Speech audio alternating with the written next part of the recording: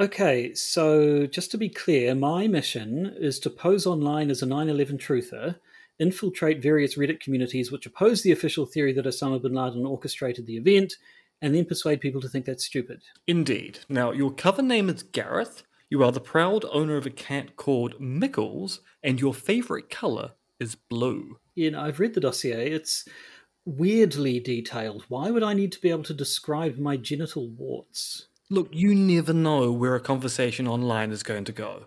Yeah, sure, fine, but the bit the dossier doesn't describe is how I go about persuading these truthers to give up on their conspiracy theory. Just make it look stupid. Say some stupid things. Like... I don't know. Unicorns behind the attack. Osama bin Laden was a hologram. The Queen is actually a Sacha Baron Cohen character. That seems a bit basic. Look, your job is to simply make truthers realise that their views are silly by making their views look silly. It's a really simple task. Should really only take you, about an afternoon? But I don't like it when you say that word. aren't they going to realise I'm a plant almost immediately? Hey, fellow kids, I'm a 9/11 truther. I believe the Twin Towers were destroyed by a controlled demolition caused by unicorns. Who's going to take that seriously? I panic when you start ruminating like that. So you're saying we can't just send you into a Reddit community making outrageous claims and expect people to take you seriously? Well, it's not 8 or even 4chan. Which means you might have to go away and do some actual research? Yeah, and that then raises a big question. What if they're right? What if it turns out we're the ones who are wrong? Inconceivable. Yeah, but we are running a conspiracy against them, so... Don't ask whatever is on your lips. What, and hear me out here, what if this isn't the first conspiracy we run against? And why would the New Zealand government be involved in a conspiracy around 9/11? I don't know. Why are we running a secret PSYOPs campaign to persuade people it wasn't an inside job? So... Yeah, okay.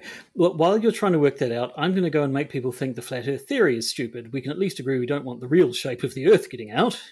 Toodles.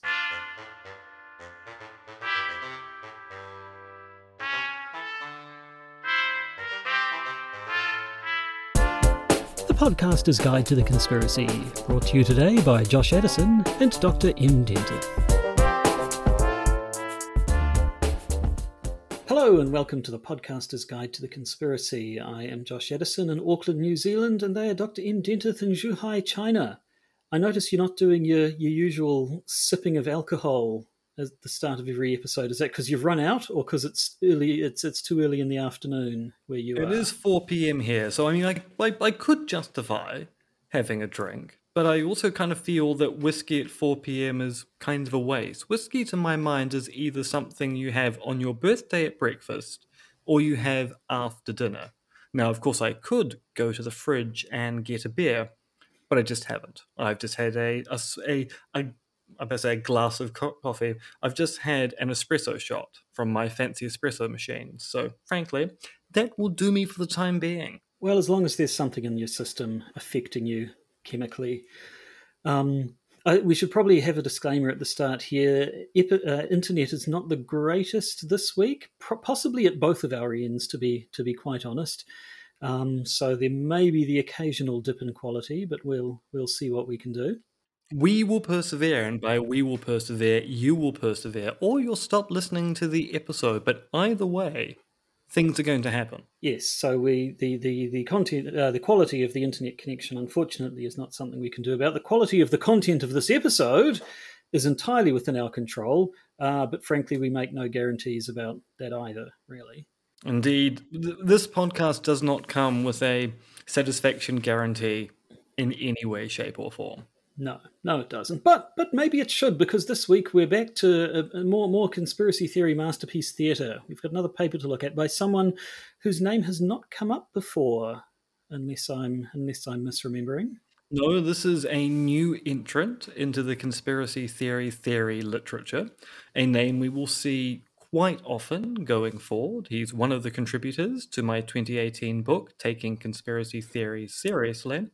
And this is his first paper, which is a critique of a paper we covered only a little while ago by two authors by the name of Sunstein and the questionably pronounced Adrian Vermeulen. So that's Cass Sunstein and Adrian Vermeulen, or Adrian Vermeulen, or Adrian Vermeulen. I think at the time we had a bit of debate as to the pronunciation. We will simply call them S and V going forward. Could work, actually, yeah. So I guess before we give the game away completely, how about you play that pleasant little sting and we get into things? Indeedy. Welcome to Conspiracy Theory Masterpiece Theatre.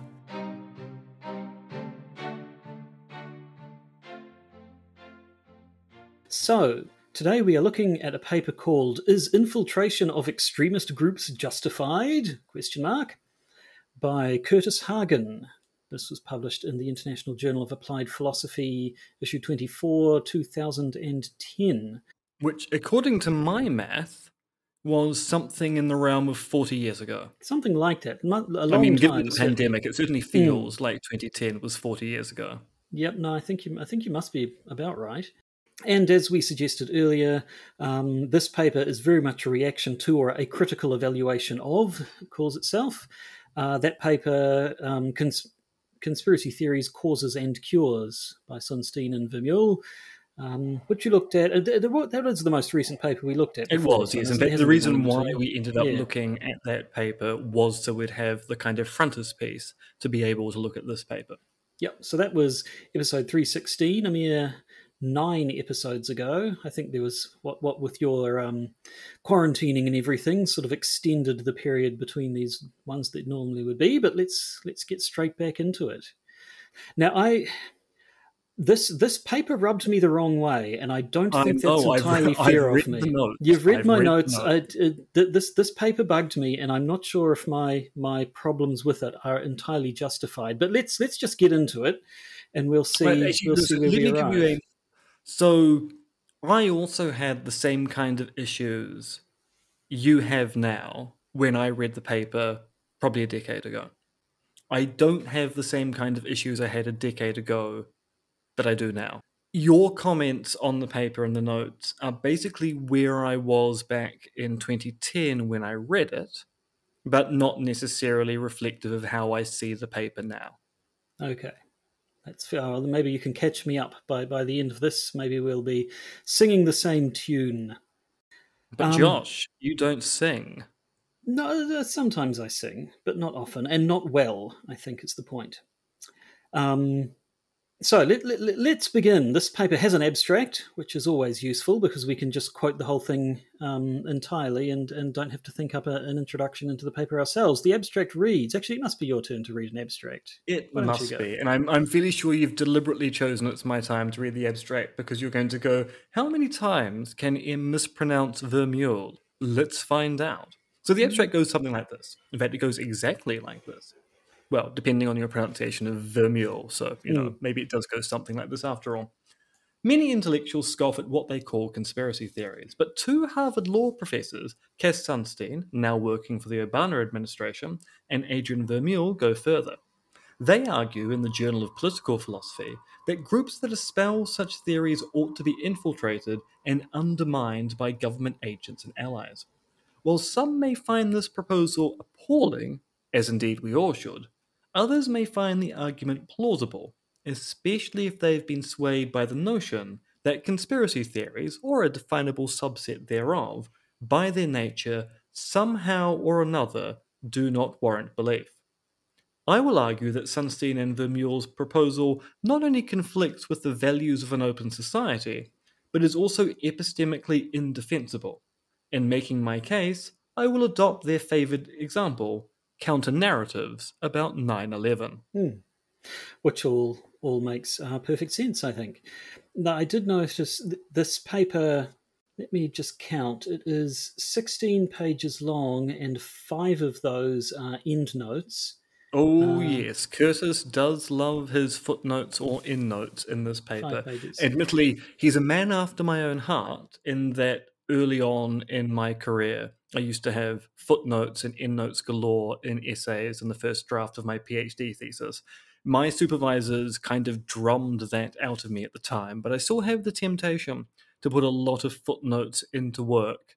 And so I kind of go, yep, I understand. Footnotes are really, really useful if you want to expand upon a point, whilst at the same time not ruining the flow of your argument. The problem with footnotes, or endnotes, as my supervisors pointed out, is that very few people ever actually read them. I have to admit I haven't read through them all. I just skimmed them, but I did see actually at the start of the endnotes section, before any actual endnotes, there's the paragraph. In mid-January 2010, a draft of this article prompted writer Mark Estrin to blog about the topic. An internet buzz immediately ensued, including within a couple days blogs by Mark Crispin Miller, Glenn Greenwald, and many others. This buzz caught the attention of David Ray Griffin, who quickly developed an impressive book-length critique entitled Cognitive Infiltration, an Obama appointee's plan to undermine the 9/11 conspiracy theory, to which readers are hereby directed. And, to which interested readers are hereby directed. Interested readers, sorry, yes. David Ray Griffin seems to be quite a big 9/11 truther. I mean, he's also a relatively prominent philosopher of religion, which is also fairly interesting. So his domain of expertise is actually the philosophy of religion. As a sideline, he's been doing work on basically inside job hypotheses around 9/11, advocating for them. He's a very interesting character in the philosophical literature, because arguably David Ray Griffin is a major conspiracy theory theorist, but as far as I'm aware, his output has largely been books and not journal articles, but blogs and things of that particular stripe, which has never really entered into the philosophical discussion of the debate. He's not about defining the terms of the debate and working out the contours of what conspiracy theories are and aren't. He's more interested in going, look, people label the inside job hypotheses as pejorative conspiracy theories. I'm going to argue people are wrong about that.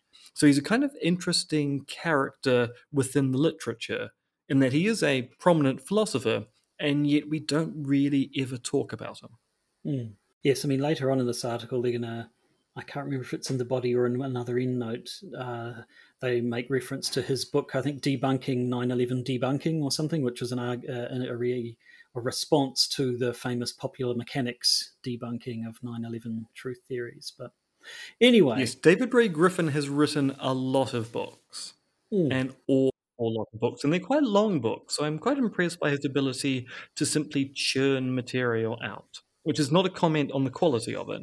I just mean he seems to be able to produce an awful lot of work in a very small amount of time. So moving into the paper proper, he starts by setting out his goals, as a good introduction should, where he says that Sunstein and Vermeulen they suggest undermining conspiracy theories by engaging in a conspiracy against groups that promote them. I will argue that beyond the obvious irony, this recommendation is epistemically indefensible, even when considering the rather extreme case of 9/11 conspiracy theories, which is their primary example. I'm not sure. Now, let's just pause there, because I think one of the things that rubs you the wrong way around this article is that you take it that Kurtis is engaging in 9/11 inside job apologetics. At the very least, some industrial strength devil's advocating in their favour. That's what it does come across. Now, I should point out, he does say the rather extreme example of 9/11 conspiracy theories here. So, yes, you could read the article as being a kind of hidden defense of 9/11 conspiracy theories are warranted. Sunstein and Vermeulen are wrong to put them forward as being demonstrably false. You could put forward the argument as being, well, look, the example they use is bad. I'm going to give you a story as to why that example is bad. I know something about Kurtis's views, so I have a kind of qualified opinion here as to exactly what move he's making here. But I think charitably, if we're going to treat this argument seriously, we should go down the devil's advocacy route, because that's the most charitable interpretation of what Kurtis is doing here, which is going, look, the example that Sunstein and Vermeulen use here to show that conspiracy theories are mad, bad, and dangerous is not a particularly good example, because we can postulate that some rational people acting rationally form rational beliefs that 9/11 was an inside job, thus showing that this is not the kind of example that Sunstein and Vermeer should be using in the first instance. Mm.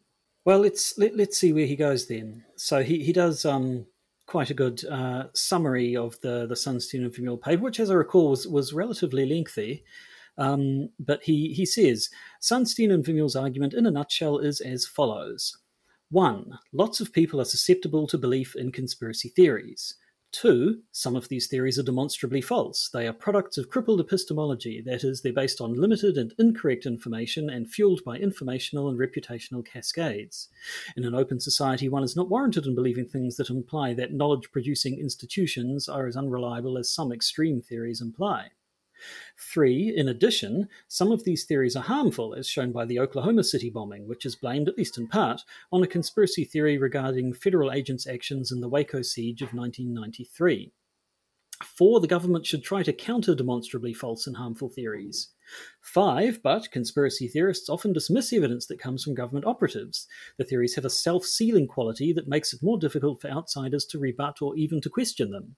6. Therefore, the government should infiltrate groups that espouse conspiracy theories in order to undermine those theories by introducing cognitive diversity from the inside. In my response, I will focus on 1. The notion of demonstrably false theories and how that is determined, 2. The inappropriateness of the recommended infiltrations in an open society, and 3. The slippery slope of the practice of deceit, which is as good a statement of intent as you could want, I think. I have to say, he talks about sort of the relationship between these epistemic issues and the actual consequences of them, these harms that they're worried about, and finishes up by saying, now, to be clear, I'm not here arguing that the 9/11 truth movement is right in its most basic claims. I'm merely pointing out that the relation between potential harm or good such theories can engender is connected to whether or not they're true, or at least contain valuable truths. And so by challenging the claim that 9/11 counter-narratives are demonstrably false, I'm also thereby challenging the implicit claim that such narratives are, on balance, harmful. If they are not demonstrably false, and therefore not clearly pernicious, then the notion that biased and deceitful means ought to be employed to eradicate them is an odious notion indeed. So that very much, I mean, that puts the cards on the table straight away. The answer to his question, is infiltration of extremist groups justified, was very definitely a no, and he's going to be setting out why. But as we go on, I don't know, it sort of feels like that statement of intent there, well, we'll see as we go through, but it felt to me like that sort of ends up taking a back seat to a discussion around whether or not Sunstein and Vermeer's main example of 9/11 truth conspiracy theories are demonstrably false. So, yes and no. I mean, it is true that this does kind of take a back seat in the argument as presented in the article. But I also take it that it's kind of self-evident from the beginning that if you can go look, if SNV's hypothesis about demonstrably wrong conspiracy theories is itself wrong, then it just follows from that their policy recommendation about what to do about demonstrably false conspiracy theories has to be wrong as well. So it's basically good old conditional logic. You're going, if A, then B. Well, not A, therefore not B. Yeah, I mean, I suppose the charitable reading of this is to keep that little sentence in mind all the way through. And he does come back to it every so often. He does kind of reiterate that point. So, at any rate, we move on to the next section of the paper called Conspiracy Theories and Crippled Epistemologies, the term that Sunstein and Vermeer use a bit in their paper. So he talks about what they say about conspiracy theories. If you recall, they will admit, or not admit, they are happy with the definition of conspiracy theory that allows conspiracy theories to be true, even when they go from being opposed to the official theory to being the commonly accepted one. And he points out that quoting here, it should be noted that according to this definition, the notion that the Nazis were systematically exterminating Jews would have, at some point in time, clearly counted as conspiracy theory, one that turned out to be true. This is an important example. It shows that one cannot simply reject a conspiracy theory because it seems too extreme in the brutality it attributes to powerful figures, or because of the scale of complicity that would be required, or because of the industrial efficiency with which it is said to be carried out. Shocking though a theory may be, so too are known precedents. Now, Which I thought what's was a good point and a particularly good example. interesting here is that Kurtis is going to eventually be one of those people who wants to respect the ordinary language understanding of conspiracy theory, which is to say that it's in some sense opposed to some official theory of an event. So Kurtis's latter work is going to argue that part of the definition of what counts as a conspiracy theory is it's in opposition to some kind of official theory or explanation of an event. Now, so now we start getting into this stuff. He talks about how Sunstein and Vermeulen say that they're focusing on demonstrably false conspiracy theories, not ones where the truth is simply undetermined.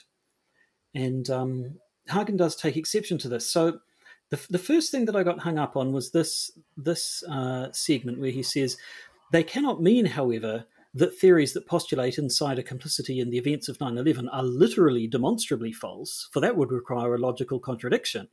But there's nothing contradictory about the notion of insider complicity, so they must mean demonstrably false in some weaker sense. Now, I couldn't make sense of that. Where is the logical contradiction that he's talking about? So I think the problem here is one of semantics rather than is about logic. So it's fairly clear when you look at the S&V paper that this is a reply to, that actually they can't literally mean that the conspiracy theories they're concerned about are demonstrably false, i.e. they can be demonstrated to be absolutely false and thus unwarranted. They can really only mean a much weaker claim, which is that the evidence seems to stack against these theories, so that ordinary reasoners would be justified and then going, well, actually, I'm just not willing to buy that for $1. So I think Kurtis is trying to argue here that if as a philosopher we take SNV literally, they can't really mean this thing because it's completely compatible to believe variations of these conspiracy theories which aren't as extreme as the ones that S&V put forward. That is, I think, the semantic issue here. They can't literally mean demonstrably false. What they must mean is false according to the evidence, and that must be a conditional claim. Right. Yes, that phrase, require a logical contradiction. I hear that in a philosophy article. I kind of take it seriously, but perhaps he meant it in a different way. And so, yes, as you say, he goes on to say... I think it's a ping against Sunstein and Vermeulen for talking about demonstrable falseness, in that they can't really mean A. They have to really mean something which is a weaker version of A, because if they really do mean A, then a whole bunch of evidence is going to contradict their view. But yes, it's probably not the clearest presentation of what he's trying to say. And so, yes, he goes on to say, I'll assume, charitably I think, that by demonstrably false they mean something like the following. The evidence is so overwhelmingly against the theory that it is irrational, from the standpoint of the information available in the society as a whole, to believe it. So he does say, okay, it doesn't make sense to take them literally. So it would make more sense to use this weaker definition of what they mean by demonstrably false. But even then, he a bit further down continues, I will argue that even by this weaker criterion, their claim that 9/11 counter-narratives are demonstrably false is false.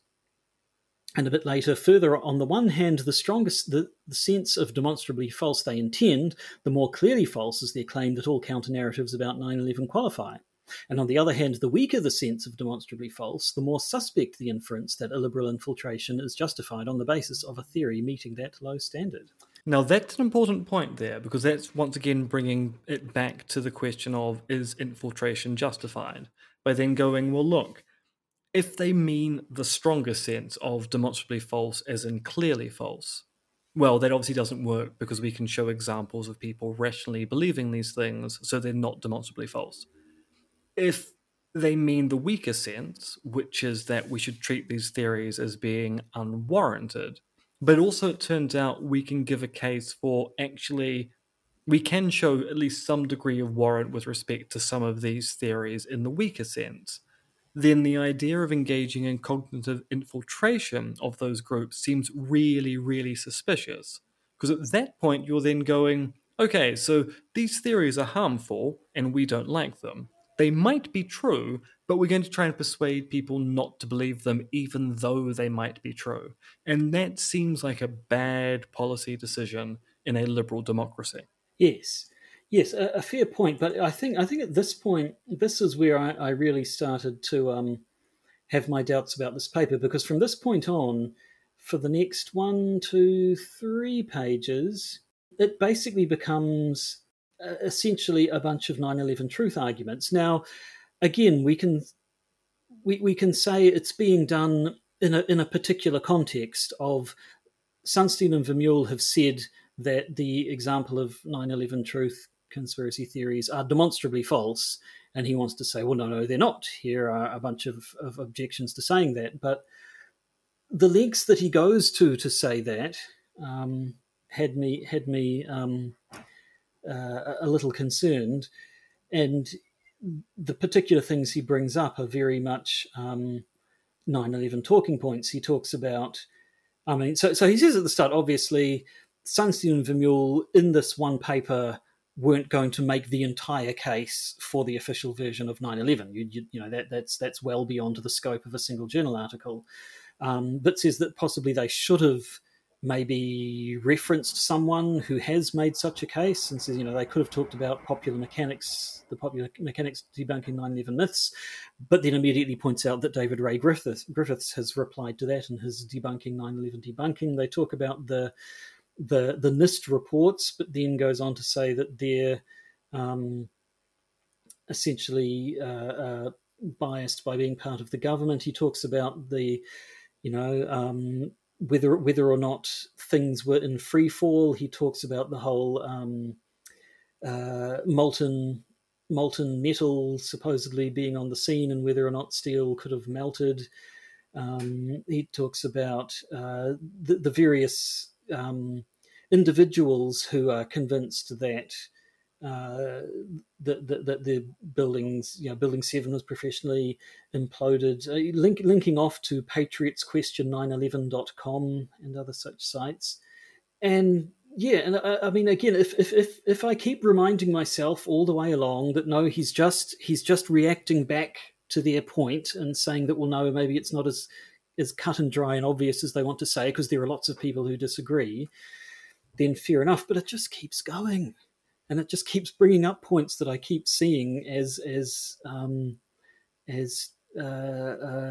canonical 9/11 truth stuff. Now, admittedly, I mean, we're both on record as people who believe the outside job hypothesis of September 11th. That the Twin Towers and the attack on Washington, D.C., so the Pentagon and the like, was due to the actions of Al-Qaeda as masterminded by Osama bin Laden, etc., etc.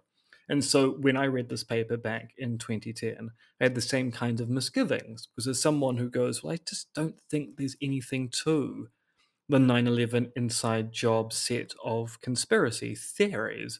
This does look, as you say, if not if not a full-throated defense of 9/11 truth positions, a very awkwardly phrased devil's advocacy of standard talking points that people might have issue with.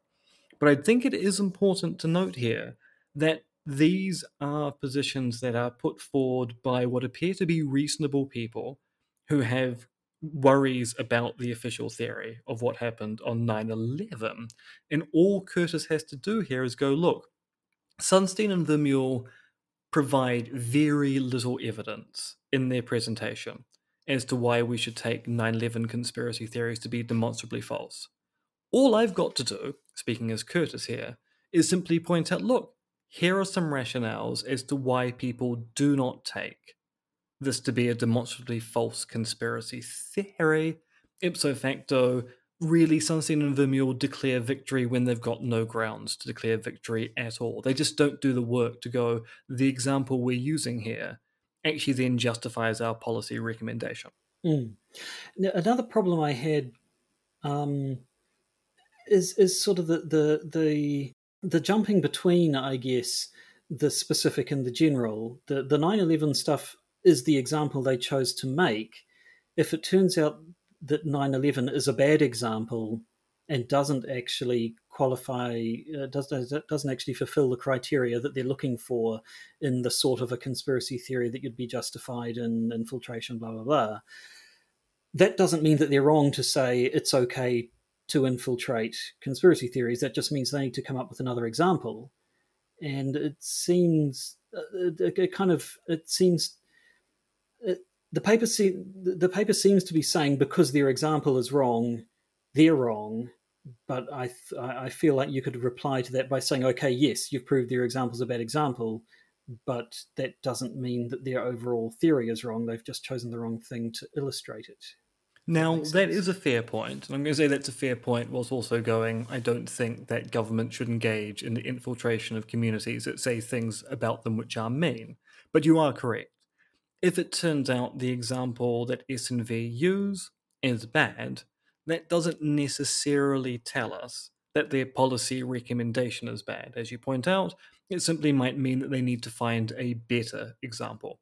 Now, one reply to that might be it might be hard to find a better example, because it may turn out that, once again, the standard that S&V use for justifying the infiltration of these groups, this notion of demonstrable falseness, may not apply to any particular theory, because, as Kurtis points out in the introduction, if you use the extreme case of 9/11, which is to say the one where everyone goes, look, this is a really harmful theory for people to believe because it calls into question trust in the American government, etc., etc.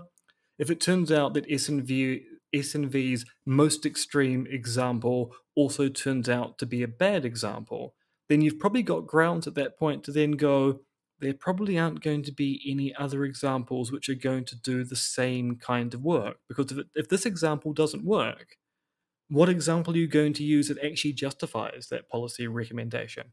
Now, admittedly, saying that in the year of the pandemic 2021, when we've got COVID-19 conspiracy theories, we had the insurrection at the beginning of the year, there may be better examples now. But at the time, people might go, well, look, if this doesn't work for 9/11 conspiracy theories, this probably isn't going to work for any conspiracy theory. And I guess the other thing is it seems to muddy the distinction, I guess, between theory and practice.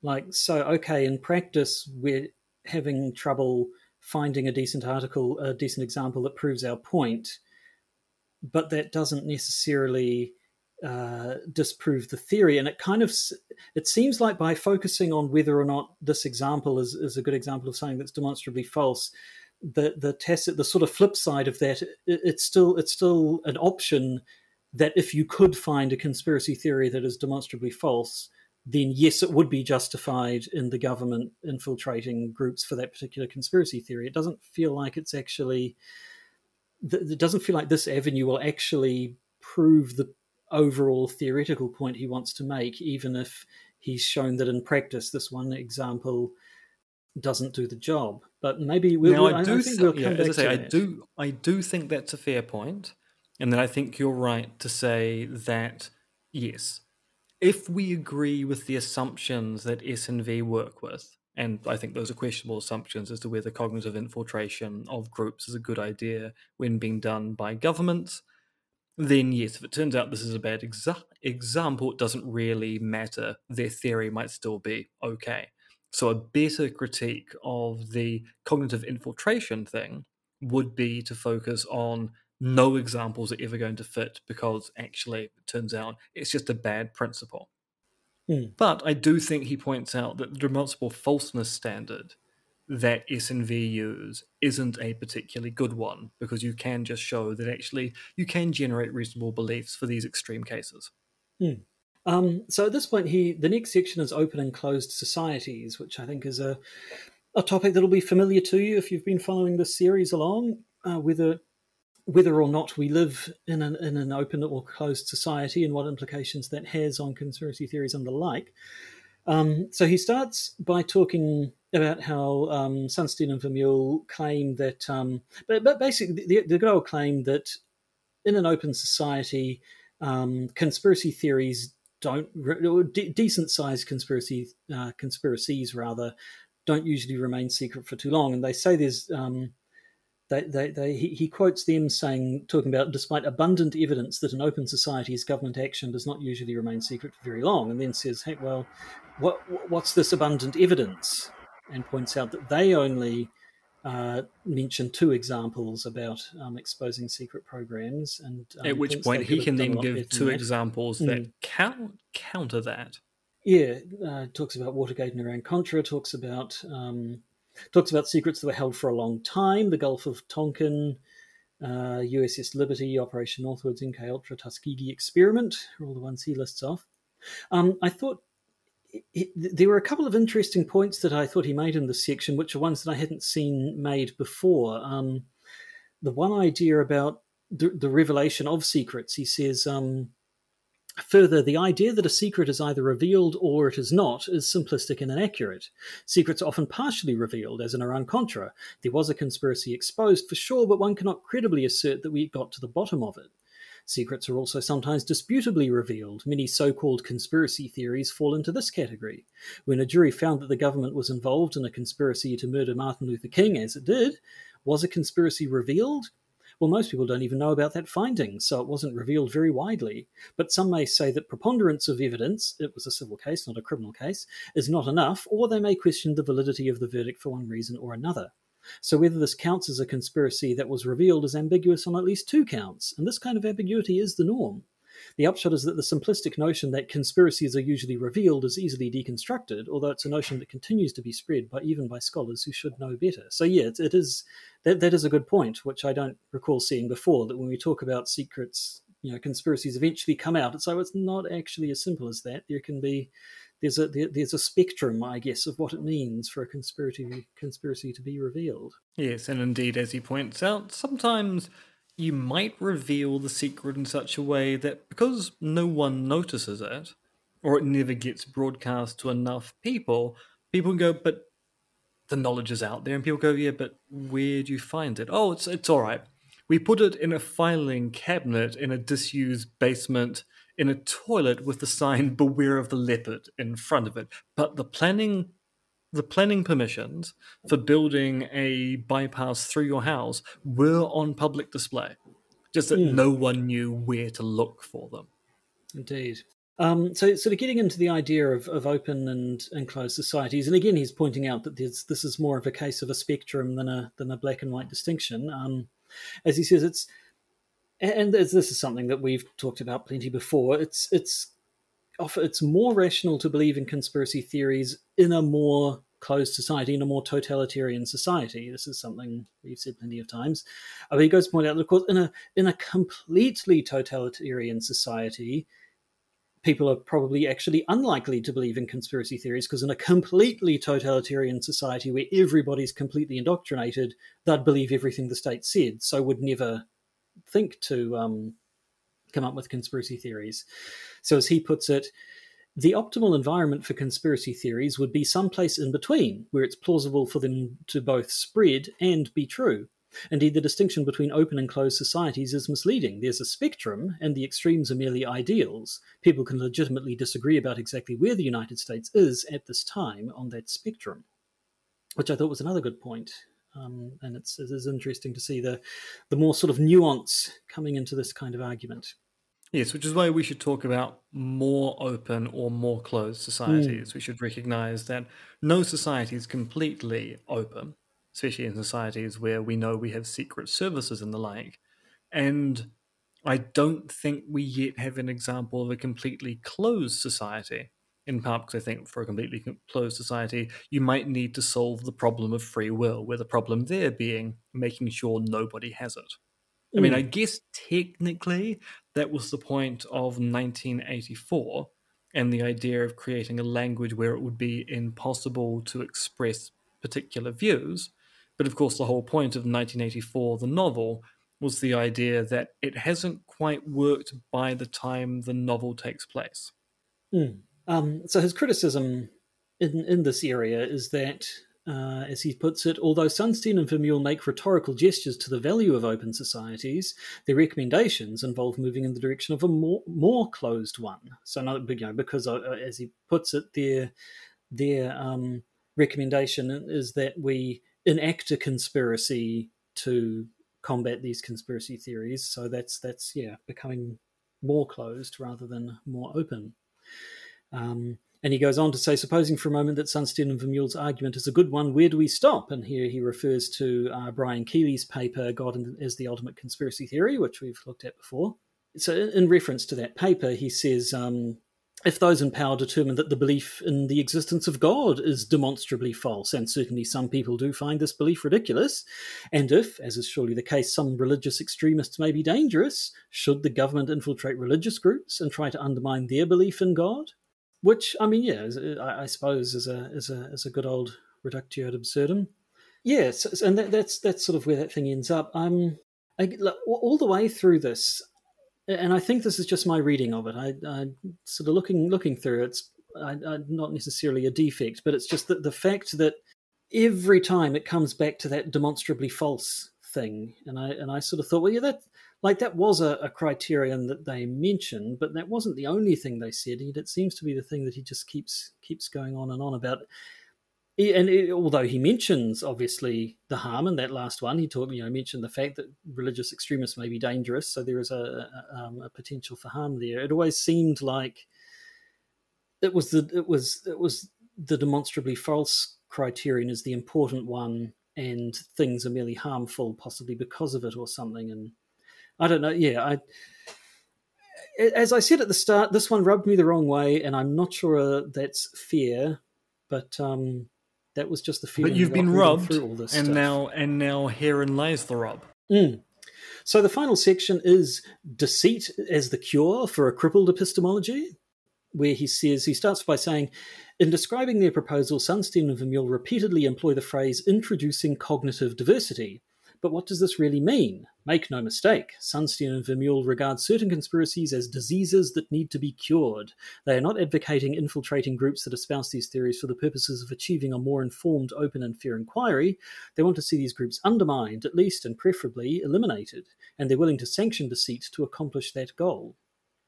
As indeed they do. They sort of, well, I mean, yeah, as I recall from looking at their paper, they did a lot of on the one hand, on the other hand, on the other hand stuff, sort of saying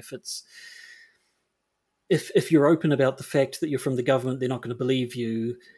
But if you're lying to them, then, if you're concealing that fact, then there's a danger that you'll be found out, and then that's going to undermine you even more than if you'd been open in the first place.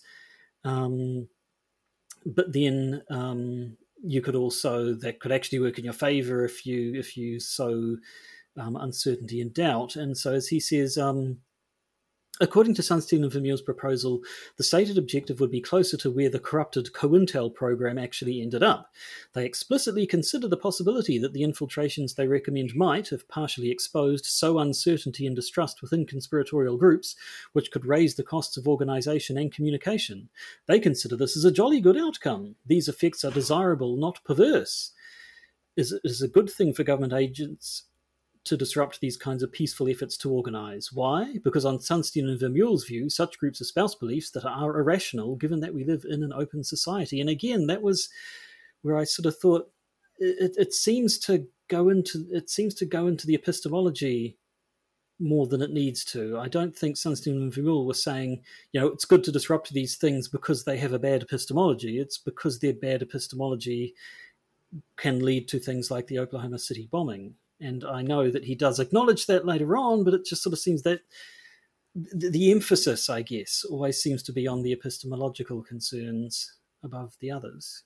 Well, I mean, I suppose in defense of Kurtis here, once again, if the worry is that the SNV case does not work in the as Kurtis states, the extreme case of 9/11 conspiracy theories, because we can show that there's reasonable belief in these conspiracy theories, then the policy recommendation of SNV does, in Kurtis's word, appear to be quite odious. So if it turns out they're going, look, we should interfere in these groups even if they can rationally show that it's reasonable to believe these particular conspiracy theories, then that seems like massive governmental overreach. And they then and then there's a funny bit at the end of the sentence, at the end of the section, where he talks about an example of the sort of thing they could be talking about, which comes from a draft of their paper, but not the actual final paper, which I thought was a bit weird. Talking about the Lincoln Group, which had been paying Iraqi newspapers in the early 2000s to publish lots of news stories written by US military personnel, which and without saying that where it had come from, and that these things were true but highly selective. And that just seemed like a weird thing to do. Like, presumably it was it was in the draft and not in the final for a reason. So why have a go at them for that one? Yes, I must admit, I do think this is not a particularly good move, which is to say, oh, but in a draft version of the paper, they made the following point. It isn't in the published version of the paper, but I really want to point out what was bad about this. As you point out, we actually don't know why that was removed between the draft and the published version. I mean, it could be simply the case that reviewers went, actually, this is not a good example, and here's why. It could be that reviewers pointed out, actually, this is a bad example because you've misdescribed the situation.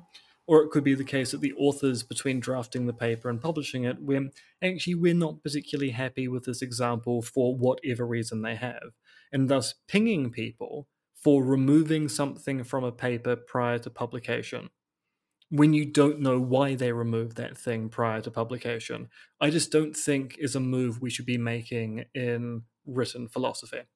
In the same respect that I kind of get frustrated when people go, and X has given up on this view and their only reference is PersCom, to say, look, I've had personal correspondence with the author and they've given up with this on this view. Okay, so unless you're going to provide me with the letter or the email, why would I believe that they've given up on the view PersCom, especially given I've known of cases where someone said, oh, and the person X has given up on the view PersCom, and then when you contact the person, they say, no, I haven't given up on the view.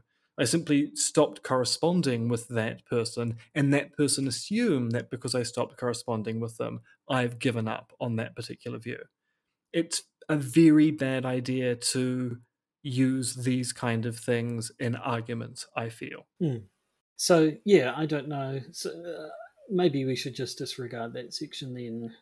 I don't know that it needs to be there, so perhaps we just... the thing which is interesting about this, because we will come back to this much later on. So the Sunstein and Vermeulen piece ends up being republished in a book by Sunstein alone. And that's kind of fascinating. And that it is essentially the same text with only very few modifications. But Vermeulen ceases to be credited as an author of that piece. Now, I think that's a legitimate question there. When you've got essentially the same piece in two publications, but you've got a massive difference, which is the removal of a co-author, then you can actually raise the question, okay, so what happened between time X and X plus 1? Because you're dealing with published work at this point. I just don't think it's wise to be dealing with drafts when, as you say, you don't know what's going on between a paper being drafted and then getting through the review process and being published. Although I should point out there are some questions about the review process around the Sunstein and Vermeulen paper initially, which indicates that maybe it wasn't peer-reviewed in the same respect that a standard paper would be in a philosophical journal. So, at any rate, we come to the conclusion, which is short enough to read out entirely on its own, or entirely in full, rather. It reads, Sunstein and Vermeulen state that their recommendation of infiltration is to apply only to demonstrably false and potentially harmful theories. Their chief example of demonstrably false theories is the set of theories that posit insider complicity in the events of 9/11. What is the proof that settles this issue once and for all? My challenge to Sunstein and Vermeulen is this: can you prove in a fair forum that the theories in question are false? Proof in an unfair forum, of course, is no proof at all. The fact of the matter is this: they cannot prove it, so they wish to enforce their belief through epistemically illegitimate means. Their proposals exemplify intellectual cowardice. To adapt the bitingly critical remarks of the Chinese sage Lao Tzu, the man of reasonableness makes his case, but when no one responds, rolls up his sleeves and resorts to persuasion by other means. Of course, the point transcends this issue of what to do about alternative theories about 9/11. The point is that we cannot engage in the kind of epistemic shenanigans that Sunstein and Vermeulen recommend and, at the same time, credibly assert that alternative to mainstream theories about whatever may be dismissed on account of our fair and unbiased structures and organisations that adjudicate the truth. So that's where it ends. And, yeah, I mean, I'm going to say it again, it rubbed me the wrong way, and I was aware as I was reading it that I was doing the thing that I hate when I see other people do it, which is sort of reading it in a particular voice, even though there's no real... I mean, we've all seen someone sort of read out an email they got from someone and read it in a snarky voice and assume that they were being snarky, even though the actual sarcasm is something they've introduced to the email. It's, the whole, oh, look at what they say here. Thanks for your help. You were so great. Geez, what an asshole. But when in fact it was completely... And I sort of, even though I tried not to at times, I was still reading it in the tone of, oh, you think 9/11 conspiracy theories are demonstrably false. Demonstrably false, are they? Well, how about this and this and this? Is it still demonstrably false? Did you demonstrate it? Is it demonstrably false? And that's not fair of me, I acknowledge. And of course, and on top of that, it was also one of those situations where I do actually agree with his conclusion. I think it is a deeply dodgy move to be saying we should combat conspiracy theories by conspiring against them. It's definitely a problematic position to take, but I sort of had problems with how he got there. To the extent, and yeah, again, just sort of the question of emphasis, I suppose. There was a lot of work. A decent chunk of the paper was on objecting to the idea that 9/11 truth has been conclusively, demonstrably proven false. I can get my truth and false mixed up. And then the later sections, by contrast, seemed a bit shorter in what should have been the real guts of the argument. And certainly in that, I mean, that conclusion there, my challenge to Sunstein and Vermeulen is this: can you prove in a fair forum that the theories in question are false? Reads like a 9/11 Truth manifesto, even though charitably that's not actually what he was going for there. But yeah, so I don't know, maybe I should shut up and I'm digging myself a deeper hole, and that it's not nearly as bad as I thought it was, but it just seemed, the whole thing seemed a little bit off and seemed to be not trying to prove the conclusion that it stated at the outset that it was trying to prove, if that makes sense. I mean, I do agree that in general, just by showing that the one example that Sunstein and Vermeulen focus on, 9/11 inside job hypotheses, doesn't necessarily show that Sunstein and Vermeulen's overall hypothesis about cognitive infiltration is bad, even though I personally think it's a fairly stupid policy to put forward for the sheer fact that what better way to prove a massive conspiracy against a set of conspiracy theorists than by showing that they actually are conspiring against us. I mean, it just seems like a self-defeating policy initiative. So there's the other thing to point out here, and I didn't point this out at the top of the show because I wanted you to be forthright in your discussion of this paper, is that Kurtis is a listener to the podcast. So we'll be probably listening to your forthright discussion of his particular paper. Now, because we'll be dealing with future Kurtis papers as well, I could have probably kept that on the back burner for quite some time, but it would seem just a little bit illegitimate. But I thought it was important to make sure that you weren't going to pull any punches, although conversely, of course, people can then say, oh, but you pulled punches there by being all defensive because you know Kurtis and also know Kurtis is listening. So, of course, it actually cuts both ways. Mm. And I think part of it may be because I've been slightly poisoned by that Amy Baker Benjamin paper we looked at a while ago. Oh, and that was terrible. Which very definitely was sort of said it was making a particular argument, but then the whole thing was just a vehicle to advance some 9/11 truth theories. And this, even though that wasn't necessarily the case in this paper, it still sounded like the problematic ones that I've read before as well. Well, so frankly, I blame you for poisoning my mind with dodgy papers in the past. Oh, you complain I poison your mind by forcing you to read anyway.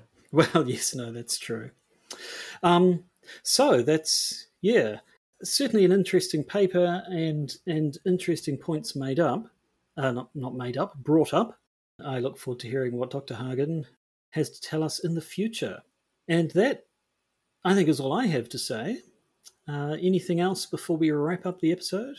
No, apart from, of course, advertising the standard patron bonus episode, which this week is actually conveniently linked to our discussion of Kurtis's paper, in that, first of all, we're going to talk about good old Project Veritas, and a bit of news actually from June, which I forgot to update people on before I left for China, and then a case of what might be government infiltration into a conspiratorial group.